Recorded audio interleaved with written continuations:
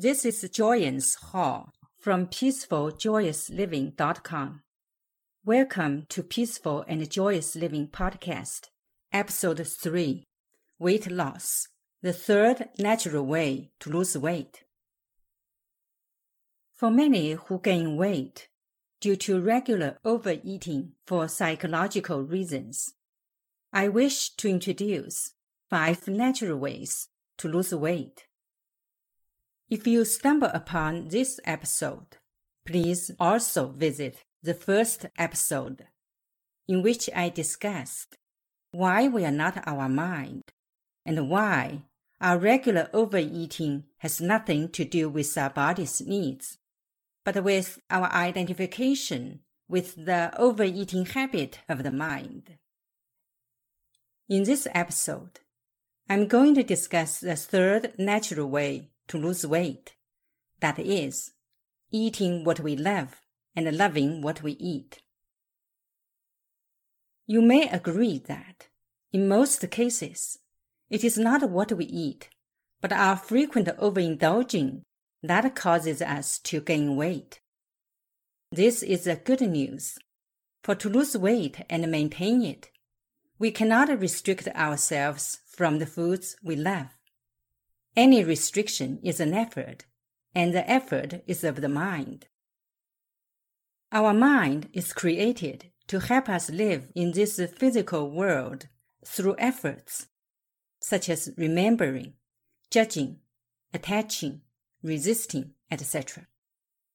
The moment we deprive ourselves of our favorite foods, we are trapped in the effort of the mind, and hence also in its overeating habit. Our weight loss journey will be a short one, for anything requiring effort demands constant exertion and determination, which the mind cannot offer.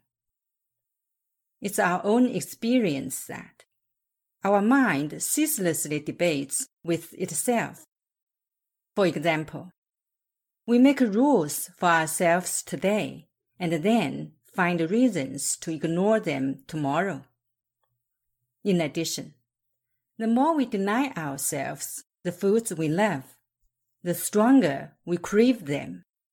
That is why restriction often leads to revengeful binging.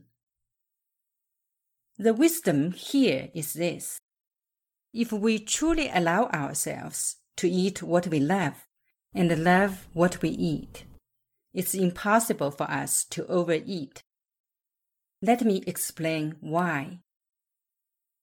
First, when we eat what we love without restriction, we know we are the freedom of the moment. The mind cannot function in freedom because it needs bondage or resistance to operate. You may remember that in any moment you feel free, you feel light and happy. This is because the past unpleasant memories and future worries of the mind are not there. And when we love what we eat, we give ourselves permission to enjoy what we love wholeheartedly. The mind is always relaxed in its natural quietude when there is heartfelt love. For example, we become thoughtless and do not know what to say when we are deeply touched and feel immense love within. When the mind is silent, gone are its cravings for foods and reasons for overindulging. Second, when we allow our love to flow out to our foods, it's not possible to feel lack, shame, resentment, etc. at the same time. Thus, there is no need to continue eating to escape from our negative emotions. Third, when we love what we are eating, we are present in that moment, not in the overeating habit of the mind.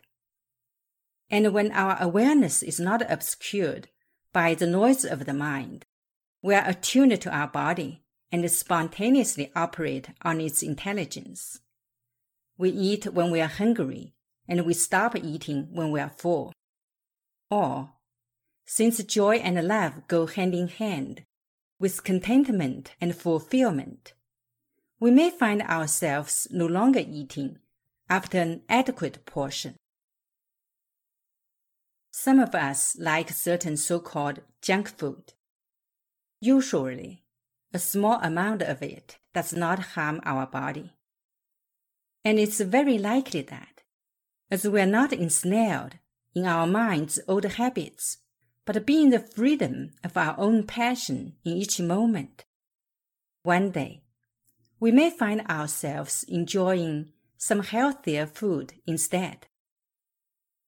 To summarize, when we eat what we love and love what we eat, we naturally free ourselves from the mind and its overeating conditioning. We then eat only for eating with our senses.